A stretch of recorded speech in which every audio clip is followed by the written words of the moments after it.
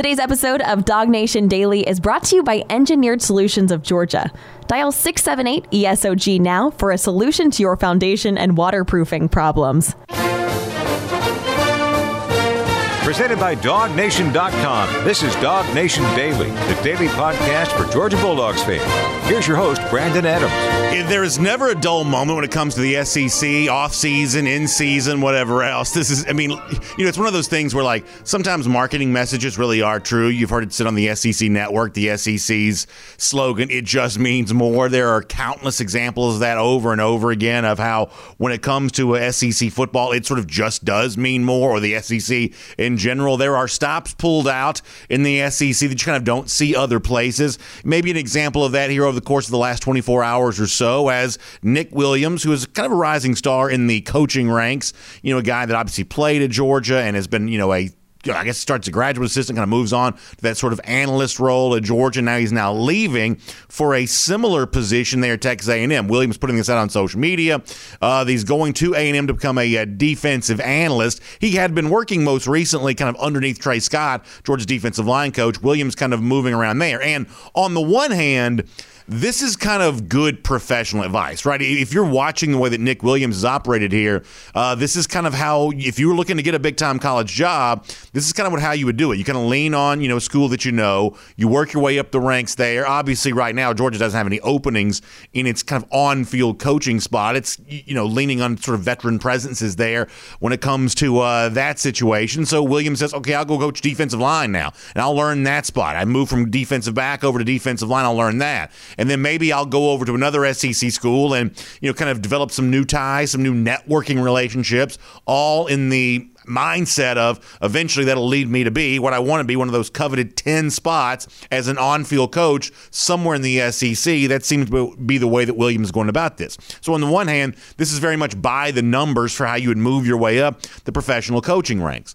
But on the other hand, this is also one of those moves that has a way of feeling like the continuation of the never-ending SEC recruiting soap opera. Because as Jeff Sentell wrote at DogNation.com yesterday, that this is more than just professional development for Williams. This is also a chance to maybe for A&M to kind of get back involved in a recruitment that it has been involved with and trying to be involved with for the entirety of the 2022 cycle. What Jeff Sentell writes for Dog Nation, Williams, who's now on his way to Texas A&M, was heavily involved in the recruitment of several big-name defensive line prospects for Georgia in the 2022 cycle, Jeff Sentell says, including five-star defensive tackle Big Bear Alexander, who, of course, as a UGA commit. So on the one hand, this sort of looks like, hey, a guy that's just kind of trying to, work his way around the SEC, find that networking relationship that will eventually allow him to be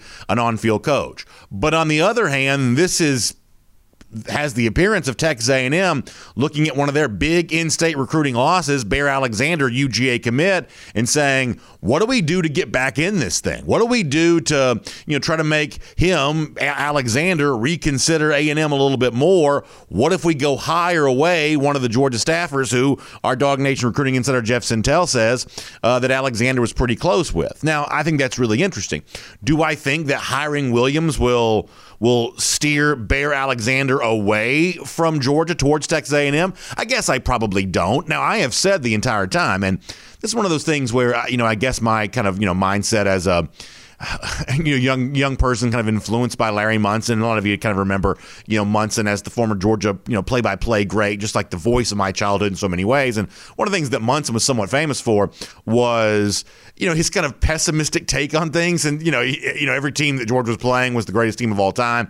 And every challenge was sort of this, insurmountable challenge. And those of us who grew up on Munson sort of grew up dealing with a lot of that kind of stuff. And so I guess I have a tendency to sort of see Georgia football sometimes through glasses colored by that kind of thing. And I've always felt like that Georgia holding on to Alexander was going to be a big challenge, even before you talk about, bringing a guy like Nick Williams over to Texas A&M, for the simple fact that we're talking about a big-time defensive line prospect from the state of Texas with these Texas programs, A&M obviously maybe most prominently included here, kind of trying to fight to get back in this thing. I've sort of never felt like it was over and done with Big Bear Alexander. I've always sort of felt like that this was going to be a recruitment that Georgia was going to have to continue to roll roll up its sleeves to win. I don't think that changes here, nor do I think the Williams thing sort of swings the balance of power in favor of the Aggies. It is just something worth watching here. A very interesting move by a program in Texas A&M that has all the money in the world and obviously choosing to use it right here. Now, could have Georgia matched it with Williams if they felt like it was the trump card? They clearly could have matched that money, and the fact that they chose not to maybe kind of tells you what you need to know about their feeling on this Bear Alexander recruitment or the Mikael Williams recruitment or any of the other recruitments that Nick Williams has been prominent in for Georgia. Smoke Dion Bowie there as well. So maybe Georgia still feels like it's in a pretty good place here. All I'm saying is this is just really interesting. Now, to kind of shift gears, but stay on a similar topic. So let's say in the light of the Nick Williams departure, you're saying, well, what does Georgia need to do to stay in the good graces of a guy like Alexander or other defensive line recruits that Williams may have been a big factor in? If Georgia's going to have to reboot its recruiting efforts, not able to lean on Williams anymore for some of this now that he's working at Texas A&M, what comes next? Now, I think it's fairly obvious, first of all, that Georgia has been recruiting at an incredibly high level at its defensive line positions for the last few recruiting cycles. I think that Georgia's defensive line coach, Trey Scott, is a star on the rise, both in terms of who he's brought into this program. Are you happy to have Jalen Carter? Are you happy to have Trayvon Walker? Are you happy to have some of these other guys we've seen matriculate into the program as of late? As a Georgia fan, you certainly are. Also for the development that's ongoing for some of these guys on the Georgia roster there as well. So if you want to stay, in the Bear Alexander business, the Mikael Williams business, or if you want to start thinking about like the Walter Nolans or the Travis Shaws or any of those big names that are out there, then obviously the next step for Georgia is to see big season this year for some of those Georgia defensive linemen who we have big expectations for. And if that happens, then listen, the recruiting for these Georgia defensive linemen is going to take care of itself. And really, this is kind of the continuation of where we've been on the show for the last few days. And just to kind of remind you, because this time of year, some people are kind of in and out. You maybe not get to hear every single word that I speak, as much as that as much as I'd love for that not to be true. Maybe you're not always hanging on each and every word that comes out of my mouth over the course of the last couple of weeks. But in the aftermath of the NFL draft the other day, what we couldn't help but notice was the huge just correlation that seemed to exist between these teams that win national championships, Clemson in 2018, LSU in 2019, Alabama in 2020, and gigantic numbers, like a half dozen at least for each of the three teams that I just mentioned, either in the draft right after their national championship or the last couple of drafts since then. There's just a huge connection between winning a national championship and producing a bunch of first-round picks. So therefore, we said, listen, if you look at the Georgia roster and if you can't identify at least 6 guys who have the potential either now or in the future of being a first-round pick in the NFL draft, then you're probably not in the national championship business as much as you might like to be. So we've kind of run through all the positions. Last week we did offense. We talked about quarterback and JT Daniels and the multiple wide receivers you probably need to get there, the situation for Georgia at running back, the offensive line stuff. That was interesting from a Friday show, and I had a chance to kind of follow up on that with John Stinchcomb a little bit yesterday. And we shifted our gears to defense yesterday, too. We said, listen, when you see a lot of these early look-aheads to the 2022 draft and all the conversations there, the name that you don't seem to see as much is a guy like Nakobe Dean. But I asked Georgia fans on yesterday's show, when you think about the best players in this Georgia defense, do you put Dean in a category lower than some of the other names that are more prominently featured in these kind of discussions? And I think the assumption I'll make is, and we all made on yesterday's show, is no. Dean is not someone that most Georgia fans have in a category below other Georgia players. There's a very chance that Dean is Georgia's best player. I mean, that's a threshold of possibility available for him this upcoming season, and so we kind of did that from the linebacker spot yesterday. Now on the defensive line, and appropriate to do this since we were just talking about Bear Alexander a moment ago. And this is maybe the most interesting position of all for Georgia because of just how good it can be. And in particular, right there in the center, the interior of that defensive line, the big defensive tackle, the nose man, Jordan Davis. The threshold of possible achievement that's available to Davis this year is, as many of you are aware, just off the charts. And it is so interesting to think about what could happen over the course of these next few months for Davis. In fact, let me give you just a quick example of this right now. Ryan Wilson, one of the mock drafters for CBSSports.com, already has his early look ahead to the 2022 draft, and he's got Davis as a first-round pick, has him going 29th overall. But it is what Wilson writes about Davis that's the most interesting here. Ryan Wilson for CBS Sports says of Jordan Davis in his 2022 mock draft that Davis is an enormous human being, we all know that to be true, who can clog running lanes all day long. We also know that to be true there as well. Let me just pause on this for one moment. Don't forget statistically how true this has been. When Davis first emerged for Georgia as a true freshman in 2018, Georgia was they're kind of average at stopping the run.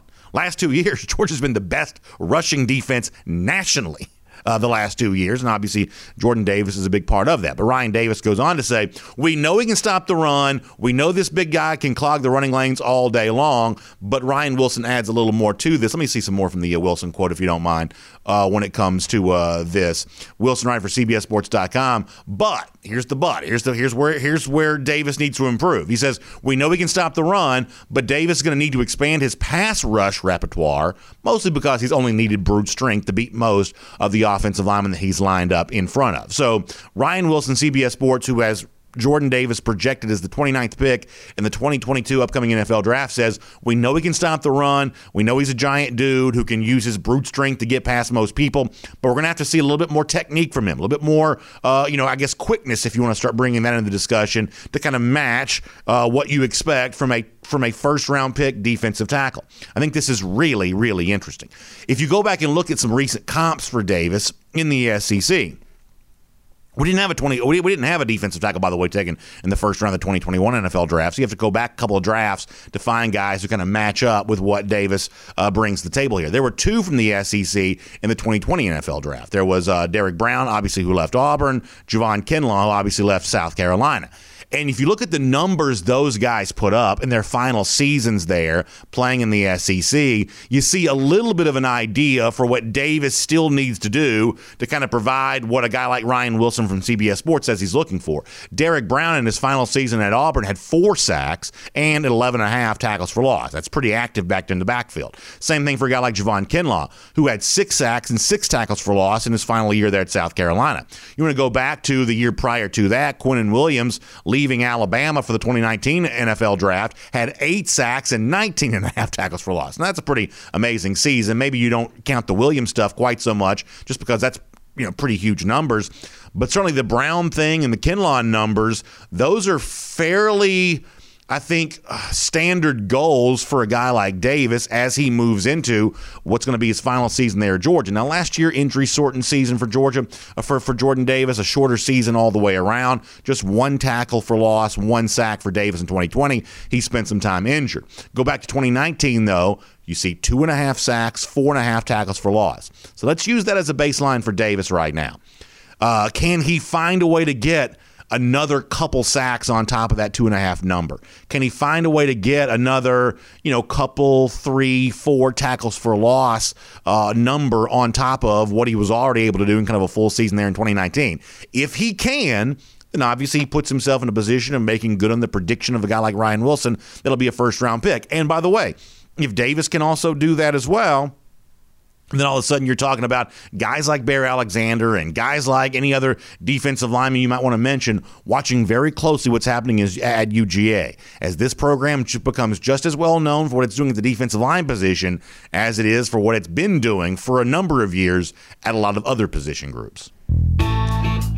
My name's Brandon Adams, and this is Dog Nation Daily, the daily podcast for Georgia Bulldogs fans, presented today by Engineered Solutions of Georgia. And glad to have you with us, no matter how you get to us today, live on video, 10 a.m., Facebook, YouTube, Twitter, Twitch, radio at noon, on Athens Sports Radio 960 The Ref, and as a podcast, wherever you find them, including the world-famous DogNation.com. Just really happy to have you with us here today. And a big thanks to our friends at Engineered Solutions of Georgia for making it all possible. ESOG, proud partner of UGA, makes them very fun to do business with. It's always good to support those who support UGA, and frankly, we're always appreciative of the way that you support those that support Dog Nation Daily. ESOG, been good friends of ours for a long time, and I love recommending them because I am a homeowner myself.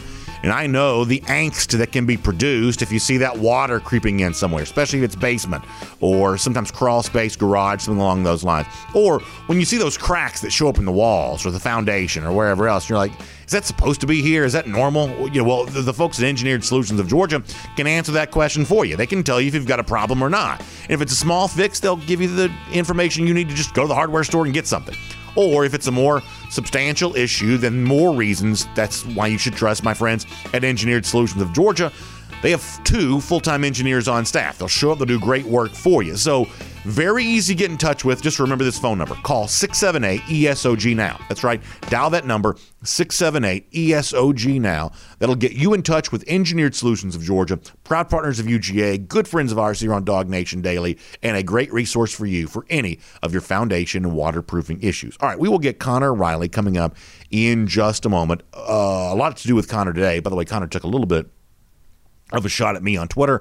We'll talk about that coming up in a couple of minutes there as well, so it'll be fun with Connor as part of a Kroger Fresh Take here in just a moment. Before that, though, I want to go around the doghouse, and let me just briefly say this. I don't mean to belabor the defensive line point because I have other things I want to talk about. Let me briefly say this for a moment before we get there. In talking about Jordan Davis's numbers, as I just was a moment ago, and hey, can you add to those tackle for loss numbers to match what a Derek Brown or a Javon Kinlaw would have done in 2020? Or certainly what a Quinnen Williams would have done leaving Alabama after the 2018 season of the 2019 NFL Draft. If you are thinking about, Jordan Davis matching some of that kind of stuff, here's one thing to keep in mind. When Kirby Smart was talking earlier this spring about, pass rush and the need to replace an Azeez Ojulari and how do you do that? And obviously for a lot of the media folks, the question about that kind of gravitates towards the Nolan Smiths and the Adam Andersons, outside linebackers who now play a bigger role now that Ojulari is gone. But remember Kirby Smart on this, I don't have the audio to play for you on this today, but remember Kirby Smart on this, that he said, listen, don't forget about Trayvon Walker doing something like that there as well. So when you're thinking about defensive linemen who can emerge as potential first-round picks, obviously we talk a lot about Davis because he's being projected there right now. He's a year older. But keep Walker in mind on this, too, as someone who may have a chance to put a big sack total on the table because all of a sudden now he's getting a chance to do, as Smart said this spring, some of the things that Ojulari would have done a year ago. But also keep in mind that basic philosophy as well, that if Smart is saying, last year we were a good sack team. We got after the quarterback probably better than we had at any point in time in his tenure. Smart might say that. If that's what he's going to say about his pass rush and looking ahead to the 2021 season, kind of thinking, well, maybe some of the replication of what we've lost will be taken by the Georgia defensive line there. There's also a chance that benefits Jordan Davis a bit too. If Smart is saying those things about Trayvon Walker, then the idea that some of that could come Jordan Davis's way there as well, I think there's a chance that's true too. The point here in all of this is that this could really be a big-time coming-out party type year for the Georgia defensive line. The expectations are there for Davis. He's already being mocked as a first-round pick. Smart, though, back during the spring, bringing up a guy like Trayvon Walker, really unprompted, mentioning him when the question was about somebody else. I think it's all there. And that's before you get to a guy like Jalen Carter, who's obviously not draft eligible for the upcoming year, but one of those guys that just generates a lot of buzz around the program right now. I don't think there's any position group on the Georgia roster right now that's more fun to kind of think about and imagine possibilities for in that Georgia defensive line. This could be a really, really big year for that group. So I was going to do offensive line for the Around the Doghouse. I ended up doing some defensive line stuff there. I will just pick this conversation up with Connor Riley. But before I bring him on the program, let me remind you there is still time. Now I have heard huge response to what we've been doing with the Atlanta Braves. Friday, May 21st, a really fun time to be there at Truist Park, the Battery Atlanta, for our big event. Yeah, it all goes down Friday, May 21st. Thank you, Connor, for showing this to us here today. So many of you have signed up. Let me give you the details on this one more time here today, because I know a lot of you want to still get in on this opportunity while there's a chance and availability to do so. It's next Friday. It's May 21st. It's our Dog Nation Days of Summer there at the Battery Atlanta in the afternoon, rolling right into the Braves Pirates there that night. It's going to start at 4 p.m., a reception at the Terrapin Tap Room. The upstairs part there, which is just right next to Truist Park in the Battery. We're going to have dinner provided that night by Fox Brothers Barbecue. That's the in-house food there for the Terrapin Tap Room. Unbelievable Fox Brothers Barbecue meal. We're going to give you 3 tickets for some Terrapin beers there while we're there. We got Dog Nation giveaways we're going to do that night. Some really cool stuff. I can promise you that. So we're going to give away some Dog Nation stuff to everybody who shows up there. We're going to have a chance for you to win some Braves autographed baseball, future Braves tickets, gift cards from the Terrapin Tap Room, and everybody, me, a lot of the Dog Nation team, all of you, we're all going to get lower level diamond corner tickets for the Braves game there that night against the Pittsburgh Pirates. It's going to be an incredible time. We're all going to be sitting there together, and it's all just $77. This is a great deal for a fun night. We're going to do a meet and greet and Q&A before it for our reception there at 4 p.m. and a great time there watching the Braves there that night. It's braves.com/DogNation. You see that there on your screen. Check this out, braves.com/DogNation. Get your tickets there. Hit me up on Twitter. Let me know when you did, as so many of you already have. I can't wait to see you all there for a Dog Nation Days of Summer event at Truist Park, the Battery, Atlanta, Friday, May 21st, braves.com/DogNation. Please get your tickets while there's still availability on that. All right, a lot to do before we're done today. Fun edition of our program. Thanks for being here. Let's talk to Connor Riley right now, though, as a part of a Kroger Fresh Take. From Athens and across the SEC or wherever the recruiting trail may lead, here's a DogNation.com insider. And we will say hello to Connor Riley, who has written a couple of very interesting things at DogNation.com over the last couple of days, and I'm going to talk to him about all of that. My original plan was to ask my first question to Connor on the basis of what I was going to say as a lead into Connor, but I ended up going along on the defensive line stuff. So let me kind of set this up this way, and I'll bring Connor in on this. So yesterday we talked to John Stinchcomb about the situation with the Georgia offensive line, kind of going back to Friday's show where he talked about the role that the Georgia offensive line might play this year and, you know, obviously boosting Georgia's national championship hopes. And I think it's been interesting the last couple of days, you know, kind of marinating on some of this on the show. You have seen a little bit of praise out there for some Georgia offensive linemen. For instance, if you care about 2023 mock drafts, that's not next year's draft. That's the draft the year after that, which obviously going to be prone to error. But Warren McClendon shows up as a potential first-round pick 2 years from now, at least according, I think it's a Pro Football Network that had that. Mm-hmm. So 2 years from now, you're seeing McClendon earn some first-round buzz. Jamari Salyer has gotten some love as top 5 returning offensive lineman this year, according to Pro Football Focus, which for me provides a little bit of a kind of a unique challenge. Of yesterday I mocked PFF for having Emory Jones a potential top 10 pick. So can I possibly kind of snidefully reject Jones as a top 10 pick, but then turn right around and praise their assessment of Jamari Salyer? No, as someone who is pretty suspect of PFF and how they grade things out, you got to take the good with the bad. Yeah, so I'm going to be a total hypocrite here if I laugh at PFF for what they said about Emory Jones, but use that same outlet as a way of saying, look how good Jamari Salyer is. But around here, we're expert communicators, so we'll find a way to do just that. But I've also seen some love out there for Justin Schaefer there as well. Some of the early look aheads to the upcoming season, he's kind of gotten some love there too. The point in all of this is I think, have been as loud a voice as anybody on this show saying, I'm a little concerned about Georgia's offensive line going into the start of the season. Does any of the stuff that you've heard as of late cause you to change your mind about that at all? No. That first game against Clemson, if Georgia loses, I have a pretty good feeling we're going to be talking about that offensive line coming out. Sure, I could certainly see the secondary playing a part, but Clemson, they're without their top 3 pass catchers from a season ago, whereas that defensive line has a very good case as being the best in the country with Brian Brzee, Tyler Davis, Miles Murphy, Xavier Thomas. I got so many 5-stars on that line, I'm not even bringing all of them up. So this offensive line, again, it's not a finished product. I don't think the starting 5 we see for game 1 is going to be the same starting 5 we see for game 13, potentially game 14 if you're a Georgia fan that is optimistic of a college football playoff berth. But this offensive line, again, Kirby said it's the area after the spring game where they've got to make the biggest leap forward, and I still don't know what that leap looks like or what that best 5 combination ends up looking like. And I'm not surprised that you're not changing your mind. I'm kind of glad you didn't, because this is something we addressed on Friday's show, that if you look at the stats from a group like, say, Football Outsiders, and I do like some of the stuff they do because to me it makes a lot more sense.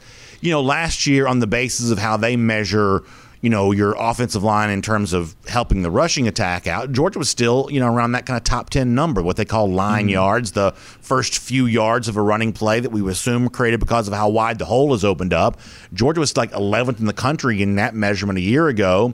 But pass blocking wise, and this is a very easy thing to understand, the percentage of times you give up a sack when your quarterback drops back to pass, Georgia was like 54th in that metric a year ago. So the one spot where you can kind of measurably look at in a way that even a doofus like me can understand, Georgia probably gave up too many sacks a year ago, at least to be kind of in that conversation of the nation's very best. And so while I am happy to see some of the Georgia guys earning some buzz, and while I guess I'm a little bit more optimistic, I guess bullish may be the better word to use, in terms of what I think the Georgia offensive line could still be this year, there is no doubt that statistically you can find an area in which if you're not good at that against Clemson, then you will be doing just a disappointing show on Monday talking about how you get back in the playoff conversation, because Clemson will absolutely beat a suspect offensive line. Right, and with Georgia and specifically their pass blocking, yes, they can do some things differently offensively to sort of help that area out, get the ball out quicker, but Todd Monken wants to take deep vertical passing shots, and those plays just take time to develop. So you need guys who are going to be able to hold up in pass blocking. The way I sort of think about offensive line play, because I know PFF and Football Outsiders, they have a lot of numbers out there, but really, it's the famous line from, I believe, the 1973 Jacob Ellis versus Ohio Supreme Court case.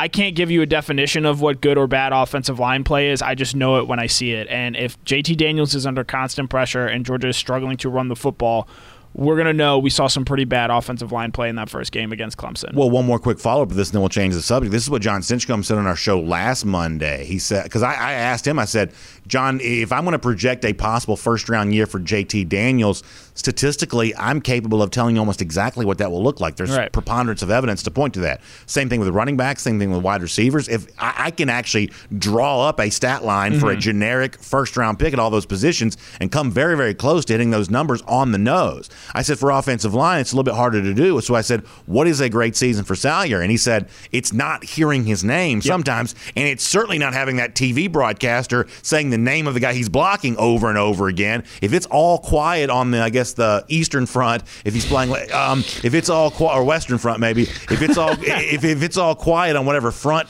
Salyer's protecting for you, then you should probably assume that he's having a very good year. Yeah, that's the thing. And we've talked about potential first-round picks. I expect Jamari to be a guy that gets mentioned for that, and of the offensive linemen, I would say probably he and Warren McClendon are the ones I feel most comfortable with, or at least solid in the sense that you're not going to hear their name a whole lot, but you might against Clemson, just given what that defensive line has. So this is sort of a classic SEC story when it comes to our Kroger Fresh Take here. Only down here would a guy who's not a coach at Georgia leaving to go to Texas A&M, where he's also not going to be a coach. Only in the SEC would something like this get sort of wall-to-wall coverage where everybody's kind of talking about, this, kind of over and over and over again, and kind of dissecting every, specific detail of this. But in a way, Nick Williams leaving for Texas A&M at least has the potential of being something interesting and something worth talking about, right? Yeah, I just want to pull up a graphic here from this morning. We're talking about BA's favorite team here and also the University of Georgia. I tell you, I saw this on Twitter today. Connor essentially insinuating that A&M's my favorite team because I have kind of touted them as a team on the rise in the SEC West, and I do enjoy giving my hot takes with the rest of this league. But a lot of folks on Twitter, using Connor's tweet as a way of mocking me and making fun of me. I already get a lot of grief in our comment section because people think I talk too much about the Aggies, who I do think, by the way, could win the SEC West here this year. I'm certainly open to the possibility of selecting them as my pick to do so on that. So, Connor, thank you on Twitter for adding more to the grief I already get from people who think I talk about the Aggies too I don't much. get a chance to talk all that much about A&M, and I figured they're your favorite non-Georgia team. I should clarify that there. And I know some people might not get sarcasm, but what A&M is doing is really interested me, and looking through what Jimbo Fisher is trying to build, and Jeff's point about Big Bear Alexander, I think, is a great one. If A&M, to me, wants to take that next step, they've got to start recruiting better, which sounds weird from a Jimbo Fisher-led team, but you go back and look at some of the recruiting rankings. His first class, they're fourth. That's where they need to consistently finish, in that top five. Last two cycles, they finished 6th and 8th. Jimbo Fisher has gone out and he has made recruiting, I think especially with some of his recent hires, a bigger emphasis as they try to catch up and make up ground in Alabama, because they are very, I think they're very much like a 2018-2019 UGA right now in the sense in the way that they are trying to build themselves up and trying to play. They want to build along the lines of scrimmage and be a run-first team. They lose 4 offensive linemen from a year ago. They lose a couple defensive linemen from the draft. But they might have the best offensive lineman in the conference in Keon Green and maybe the best defensive lineman in the conference, and I don't take that lightly, into Marvin Leal on that other side there. So it's really interesting because essentially these two teams, I believe, are the two that are going to have the best opportunity to beat Alabama. I know you can mention LSU there. I want to see it from Ed Orgeron again, if whether or not 2019 is going to be a flash in the pan or not. And so now these two teams are essentially trying to figure out, hey, how do we beat Alabama? The problem that is obviously a problem for the rest of the country, but they have to deal with it first. A&M is pretty clearly trying to beef up its recruiting efforts to get better players so that it can help win there. Georgia doesn't have to worry about that because they've recruited so well, and so they are sort of going the schematic route, which Jimbo Fisher is a very well-regarded offensive mind and he has been able to draw and design up. So this story is interesting to me on a number of fronts because on the one hand, I talk about this a lot, where I like to see the areas in which there is no rule prohibiting something in college football, and the very best programs are always going to take advantage of those opportunities. Mm-hmm. For instance, you can't have more than 85 players. Yep. That's a rule that you can only do so much, to leverage against, because there is a cap on the number of players you can have on your roster. There's a cap on the number of coaches you can have on your roster. You can only have 10. But there's no limit to how much you can pay them. Yep. You can pay a lot of money to keep good ones in place. And when it comes to the analysts, the off-field guys, there's also not a lot of prohibition and stuff like that. So the best programs are going to kind of find a way to kind of use that to your advantage. And similarly, and if you listen regularly, you've heard me say this a lot, that when a program spends big on people as opposed to sometimes buildings, spending big on people is always going to be the thing that has a chance to pay the most dividends for your program. So, in other words, if there's no rule against, I'm assuming that Nick Williams must be getting a pretty sizable raise to go to College Station. Mm-hmm. Otherwise, why would you make what is essentially a lateral move unless it was for a lot of money? If there's no rule against doing that, then a school like Texas A&M would be kind of crazy not to. And in Williams' case, if they're offering a bunch of money, he'd be crazy not to take it. I'm not saying I'm glad he's gone. I'm just saying go get your money. Get that bag, as the kids like to say. So my point is that this is A&M kind of doing what a program with a lot of money should do. Yeah, and A&M has more money than anyone, as evidenced by Jimbo Fisher's massive contract they gave him to get him away from Florida State. I do wonder if maybe losing Williams is a little bit of a Will Muschamp tax, so to speak, in the sense that you bring him in as your analyst, and he is clearly a superstar analyst, is clearly helping out on the recruiting front, and he's making good change. I believe $300,000 to be an analyst. I don't know how much every analyst makes, but I imagine it's not that much. So I just wonder, Williams saying, hey, maybe I don't have a huge opportunity at Georgia this year.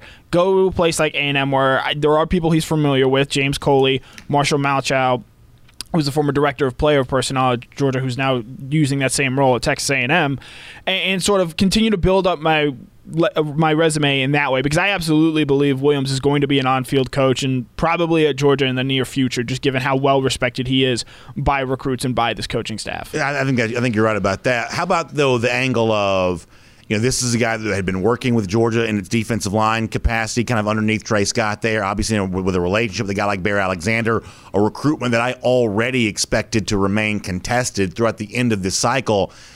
I'm guessing that Texas A&M thinks they're pretty cute by bringing in Williams clearly as a way of trying to get back in it with Bear Alexander. Now, simultaneous to this, my thought is if Georgia really thought this would swing the balance of power, then they would have paid him $1 million to keep him. It's like Georgia's not going to get beat, money whipped when it comes to a situation like this. So my guess is Georgia doesn't think that the balance of power shifts with Williams' departure, but Texas A&M clearly is doing this with an eye towards recruiting in the 2022 class, almost for certain. Yeah, you can't. What I said earlier about Jimbo Fisher, Big Bear Alexander is exactly the type of recruits Texas A&M needs to land every single cycle if they're going to get to a place where they can continually play against Georgia and Alabama. And if he still ends up going to Georgia, that's a pretty sizable L for Texas A&M. And I don't know if it's going to get talked about come National Signing Day, because if Alexander ends up signing, it'll have ended up being, this was a guy who was committed for a long time, committed on National Signing Day 2020, or I guess technically 2021.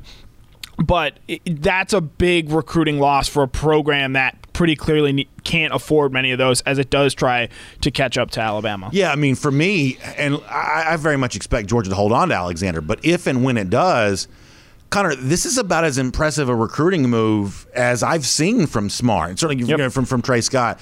If you go in and get 5-star defensive tackle from a place like Texas, that's a state you have no geographic advantage in. That's many hundreds of miles away. I mean, how many recruiting wins would have Georgia have gotten that were more, oh my gosh, I can't believe Georgia did that? Yeah, I mean, there wouldn't be a long list for me. Now, there's a lot of national recruiting wins, but a lot of these are in states where it's essentially fair game for everybody. This is Texas, where there's a huge home field advantage for the programs that recruit in that state. Georgia going in and getting Alexander is about as big a flex as Georgia's had. Right. Clay Webb comes to mind. I know you can mention George Pickens, but Alabama was not in on him. Yeah. Alabama and Clemson were in on Clay Webb as far as going into enemy territory. You could say Cade Mays as well, and interestingly enough, neither of those guys has really had the careers that you would think that they would have, and Mays obviously ends up going back to Tennessee there.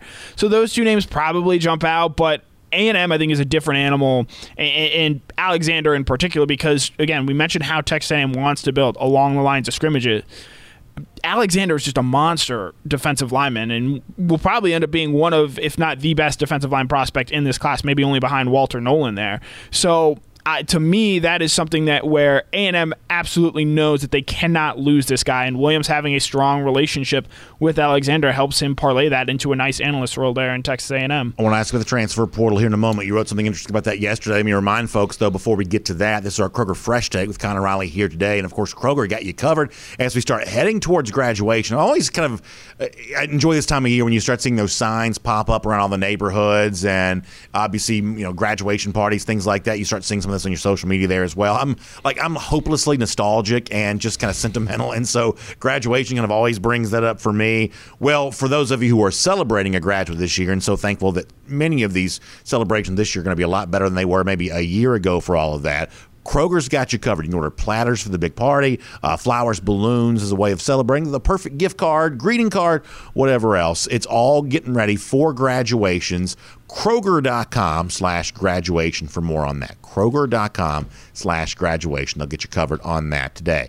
So you wrote an interesting piece yesterday, Connor, about Henry To'oTo'o, the former Tennessee linebacker now on his way to Alabama, and what the big bold move for Alabama, bringing in a name that a lot of SEC fans, most plugged-in SEC fans, were pretty aware of To'oTo'o, what he was doing there in Knoxville, now being there in Tuscaloosa. And you think there's a potential takeaway here for Georgia there as well. For people who haven't read your Good Day UGA piece at DogNation.com about that, set us up for that conversation here for a moment. Yeah, so Alabama, I think, like Georgia, has operated under the, we'll take a transfer if he thinks he really helps us, but more often than not, we prefer to bring in high school recruits and guys who come up through that pipeline. And Alabama going out and bringing in a Tennessee player in Henry To'oTo'o signals to me that, hey, one, there is the expectation that the SEC is now going to change its transfer policy rule because Alabama is absolutely not wasting a scholarship for someone who will not be able to help them this year. And two, it's fair game for them. And if you're a really good player, and granted To'oTo'o, obviously the whole situation blowing up at Tennessee, him having a past relationship with that Alabama staff, Alabama was the runner-up in his recruitment back in, I guess, the 2019 recruiting cycle. This is something that Georgia pretty clearly is going to have to adopt going forward as well because Kirby Smart has, I think, been very conservative in terms of how he uses the portal. And to his credit, it has worked so far. Georgia continues to recruit very well, doesn't piss off a lot of people, if I can even say that on here, and really use the transfer portal very selectively. Obviously, they bring in Tyke Smith. And if the SEC is going to open things up, because I didn't get a chance to write this, but you think of a guy like Demetrius Robinson, who, yes, came from a Power 5 level, but for, I would say, the first couple of years, really struggled with the physicality and speed in the SEC. If you're pulling dudes who've already had SEC playing experience, you don't have to worry about that. And so I'm not saying Kirby Smart needs to go turn some early young coach at, say, Georgia Tech where they Photoshop fans out of the picture or whatnot and try and bring in as many transfer recruits as you can. But he is going to, I think, if the SEC passes this, be a little bit more open to bringing in guys who have that SEC playing experience through the transfer portal. Yeah, I think that on the practical level, you're right. For a school like Georgia, who oftentimes is going to kind of feel like, hey, we're just one player away. If we had, perfect player at this so-and-so position, then the chances of being a national championship contender skyrocket up, then obviously not leveraging the transfer portal for that would be, I mean, it'd be foolish not to do that. I think practically speaking, you're correct. I guess, I don't know. I just don't see To'oTo'o going to Alabama as a good thing for the SEC and a good thing for college football, which I know is a different argument than what you're making. And this is where, some non-Georgia fans say I'm hypocritical about this. I totally admit that I am. If Georgia could have gotten, say, a Rick Gilbert as a for instance, I would have celebrated on this show for 3 weeks if Georgia had gotten him. But is it good for college football if, a guy like that's quickly bouncing from one school to the next because the grass is somewhere greener? I think, like, in my head, I sort of know that's probably not a good thing. I said this yesterday. I know this seems like melodramatic, but I mean this. I think there's some Tennessee fans, when they see a player that they grew to love all of a sudden playing for their biggest rival the very next year, I think that's going to turn some people off to the idea of college football in general. They're just going to go hunting. They're going to find something else to do on their fall Saturdays. This is the kind of thing that makes some people less of a fan of the sport. Yeah, and I'm not, To'oTo'o in specific is obviously very different than I think most examples, so to speak. Brenton Cox, I would probably say, fits that box maybe a little bit more, where if he was eligible right away after going from Georgia to Florida because he had just gotten beaten out by other players, I think that makes you a little bit more, is this really a good thing? And that's certainly a fair question. I know in the past, the reason Kirby Smart hasn't been for that is because more often than not, schools like Georgia and Alabama, they're going to end up losing out because of this transfer portal and allowing players to transfer within the SEC, because you saw last year, Otis Reese and Cade Mays go from Georgia to Ole Miss and Tennessee, programs that are still within the SEC, but clearly a step down from Georgia, and they go in and start making immediate impacts there. And you wonder if Major Burns is going to do something similar there at LSU this coming year, if that's where he ultimately ends up, and that's where it's believed he is going to. And so, well, yeah, sure, landing Henry To'oTo'o is, it's a nice pelt on the wall for Alabama, so to speak. I don't think Henry To'oTo'o changes the championship outlook for Alabama all that much. They still need Bryce Young to be a really, really good player, retool that offensive line, and have some wide receivers there step up. So, yes, it's big, celebratory, or whatever, but again, I don't think this changes Alabama's fate. And to your point, and to Kirby's point, more often than not, schools like Georgia and Alabama are going to be hurt by this more so than being helped. Well, so I disagree with that. I want to talk about that part in a moment, but let me kind of follow up on something else you just said before we get there. I think this is a much bigger story for Vols fans, seeing a guy they thought was their guy, recruiting when they celebrated. And, they've fallen hard times, and, the rules now just allow a guy to just go to a happier, better place, and just like that, he ends up playing for Alabama. I think this is worse for Tennessee than it is good for Alabama, because the truth is, whether it's To'oTo'o or somebody else, my assumption is Alabama's going to have a good, productive player in every one of their spots, whether it's a Tennessee transfer or a 5-star they recruited out of high school or whatever else. My assumption is Alabama will have good players at every position. It just so happens this happens to be a Tennessee transfer they may be utilizing. I think, though, I just think it's, I don't know if demeaning is the word I'm looking for here, but it's just sort of, it's going to hurt the morale of a program like Tennessee, fans of the Vols. And listen, Georgia fans love to see Tennessee fans, feeling demeaned and diminished. But it's got to hurt the morale of Tennessee fans to know, just like that, our best guy can go play against us the moment we kind of fall on hard times. Well, yes, but don't you think this is also a little bit of an extreme example, just given how spectacularly everything blew up at Tennessee? And, like, if Jeremy Pruitt is still the head coach at Tennessee, which I know we've talked about before, if Jeremy Pruitt's still there, I believe Henry To'oTo'o is still there as well. Could be. I mean, you may be right about that, and maybe this will end up feeling like more like an outsider, kind of outside the norm. And I certainly hope that's the case. As far as your point, though, that the portal ends up hurting a school like Bama or Georgia because of the level that it recruits more so than helps. Boy, I'm not quite so sure that's true either, because, I mean, we said this at the time that you can make a big push to allow the immediate eligibility for the intra-conference transfers, and that all seems well and good when it's an Otis Reese leaving Georgia to go to a place like Ole Miss.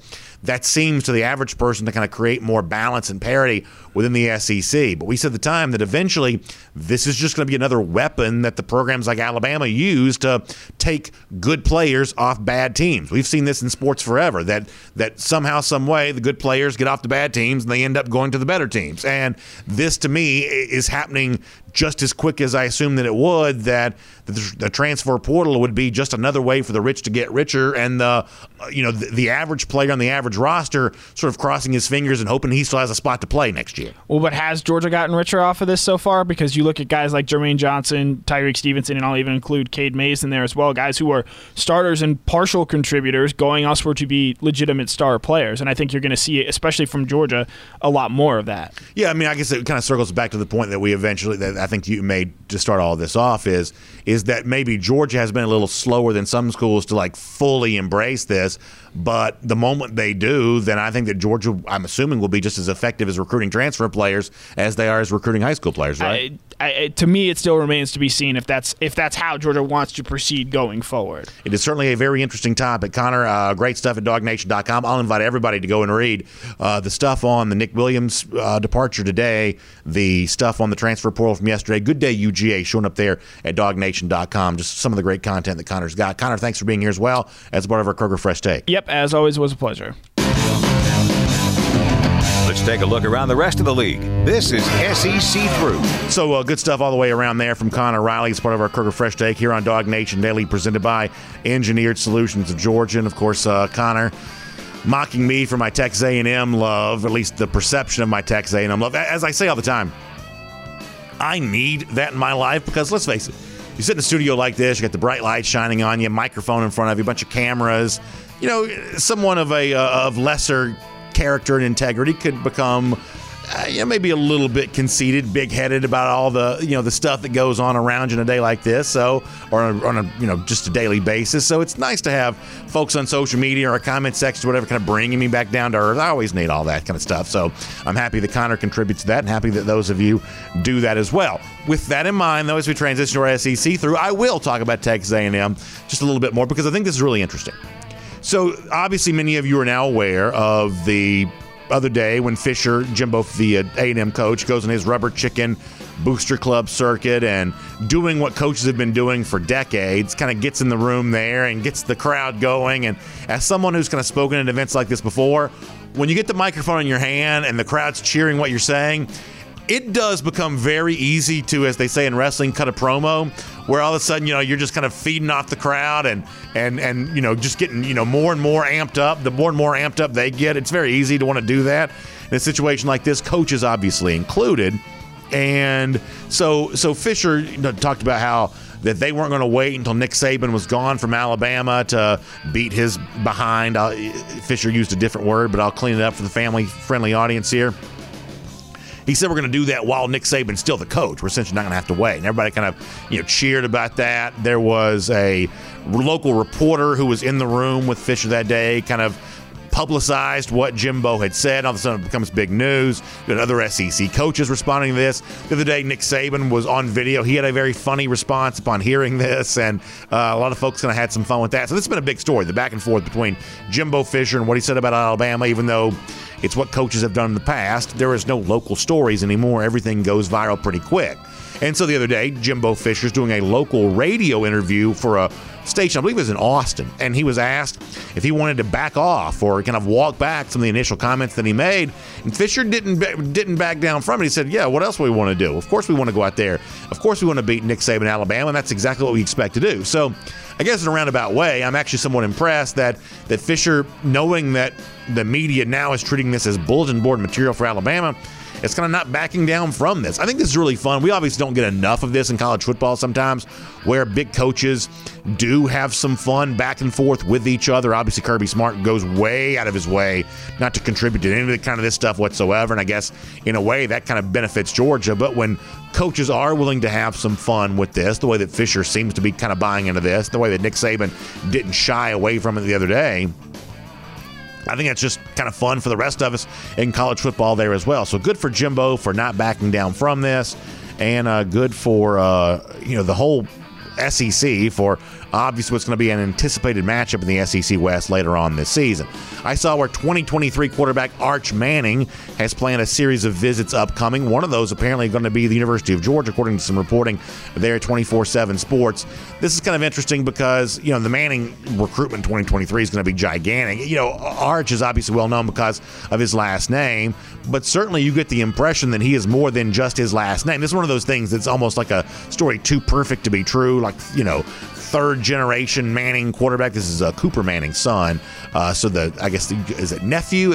He'd be the nephew of both Peyton and Eli here. So this is the third generation Manning. I don't know that I would consider Georgia the leader in his recruitment, but obviously Kirby does have a relationship with the Manning family. You remember when Peyton Manning was speaking and doing some interview stuff back during that golf tournament, way back during the pandemic lockdown, like the first sporting event we had, when Peyton and Tiger and Phil Mickelson, Tom Brady were all doing their thing. Peyton was talking about Kirby Smart at one point in time in that, with the idea of wearing the Tiger Woods red or whatever else. So clearly the Mannings and Smart, kind of have a little bit of a relationship with each other. And obviously Georgia's kind of, one of the hats on the table, it would seem, for Arch Manning right now. And we'll see if it goes beyond that. We're only kind of just now getting into the real heat of the Arch Manning recruitment, and obviously Georgia stacked quarterbacks in recent years, but as we head more towards that 2023 cycle, this is going to be a big one all the way around. By the way, speaking of big ones, where former Georgia coach Mark Richt is touting for the possibility of a 32-team playoff. It seems like a lot of playoff. I mean, listen, I like college football as much as the next guy, and obviously would want more of it. To me, more college football is always better than less, but a 32-team playoff seems to be that seems to be a pretty bloated playoff all the way around, but kind of an interesting idea from Richt out there on that. And then finally, a follow-up to a story that we briefly mentioned yesterday, and I use story in air quotes. So we talked about on like late Sunday night, and I said this to you yesterday, that normally I'm not awake Sundays at midnight. I just happened to be this past Sunday because I'd been at the Braves game. So I come home and I'm just, you're checking your phone to see what you missed while you've been, kind of away doing something with your family. You see Justin Ross trending on Twitter, and there's like these transfer rumors out there.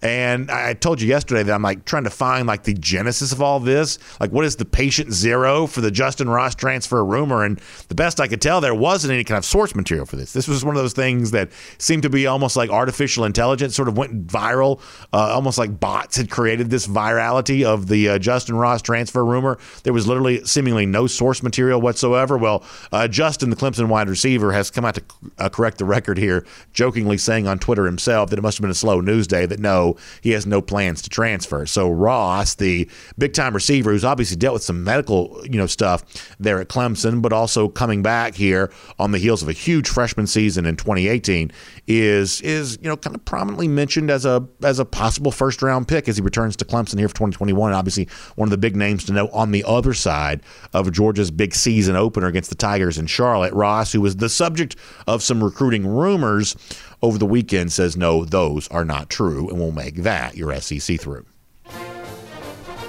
And as we wrap up here today, let me remind you can be a part of our Gator Hater roll call by hitting me up on Twitter at DogNationDaily. Share with me your Gator hating credentials, and you could be the winner of our golden shoe, which we give out each and every day. In fact, we've got one to give out today. Pretty funny stuff.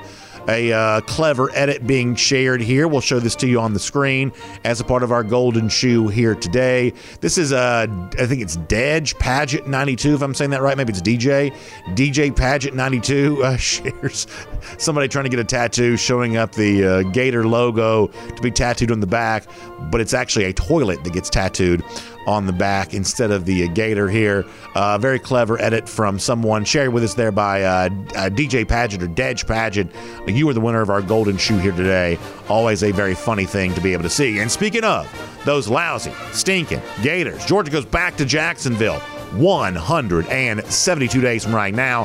That is our Gator Hater Countdown. We'll see you tomorrow. Dog Nation Daily, presented by Engineered Solutions of Georgia. And on the podcast, time now for our R.S. Andrews podcast Cool Down. Of course, R.S. Andrews can take care of you for your air conditioning, heating, plumbing, and electric needs. You can find them online at rsandrews.com. The R.S. stands for Rapid Service. I got an interesting tweet from Oren Chile. And, of course, if you want to be a part of our podcast Cool Down, when I post the show every day at dognation.com, there's a comment section there at the bottom of that page, and you can write your comment there, and I'll read it here as a part of this. Or you can hit me up. HMU, I believe is the kids say on Twitter. You can, just on social media in general, you can hit me up and on Twitter at DogNationDaily, and I will also read those comments there as well. I got an interesting one from Oren Chile on the subject of the name, image, likeness stuff. And, listen, I've just kind of grown to be skeptical of all of this name, image, likeness, everything else, because I have a tendency to think that I don't quite trust the motives of the people who are the most in favor of this kind of thing. Even though I'm not personally against, player making a little bit of money on the side or whatever else. Oren Cheeley, though, gave an interesting comment. He said, this SEC transfer rule, I can think of only one scenario where the name, image, likeness stuff might help. He says, let's say you have a kid who loves the college life and all that entails for a star player.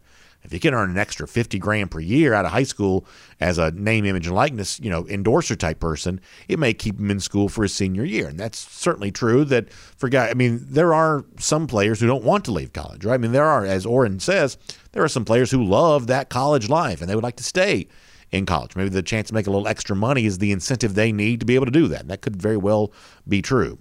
By the way, Anthony White checked in to say happy for his birthday. Happy birthday to you, Anthony. Appreciate all of that.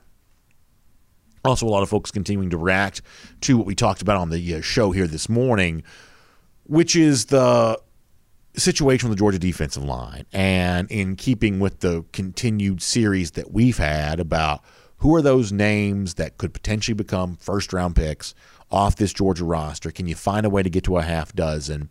In terms of possible names for Georgia, there's no doubt that there's the potential there to be able to do that. It's just who can you actually construct from a potential name to a true breakout, a guy that really does kind of emerge in that spot. And I think that the defensive line for Georgia continues to rank as arguably the most interesting position on this team because there's a chance that you have not just one first-rounder here. If things go the right way, you could eventually get two with a guy like Travon Walker as well. Smart said some really nice things about Travon Walker if you want to go back to the spring. So I think that's worth keeping in mind, and obviously what kind of stands at the forefront for what might be possible for Jordan Davis there as well, based on some of the stuff we said a little bit earlier. This is a really fun time for Georgia football with so much out in front of this program and so many expectations that also kind of stand as justified expectations. And man, I'm just getting more excited about the season each and every day, about the energy that's going to exist around that season opener against Clemson and all the folks who are hoping to secure tickets for that game and the hope that you can have full crowds and everything that goes along with that. It could truly be a really fun time. And for those of you that continue to allow Dog Nation Daily, in particular, certainly DogNation.com, to help get you ready for all of that, we certainly appreciate that. And we're excited about the spring and the summer that's still on its way. Hope many of you will make plans to be with us on May 21st for our Dog Nation Days of Summer event with the Atlanta Braves. They're at the Battery Atlanta and Truist Park before the Braves take on the Pittsburgh Pirates. Just going to be a great time. Can't wait to see all of you there for that. Also, we'll see you back here tomorrow for R.S. Andrews Podcast Cool Down. Find them online at rsandrews.com. They'll take care of you for your air conditioning, heating, plumbing, and electric needs. You'll have a great day, everybody. See you back here tomorrow for Dog Nation Daily, presented by Engineered Solutions of Georgia.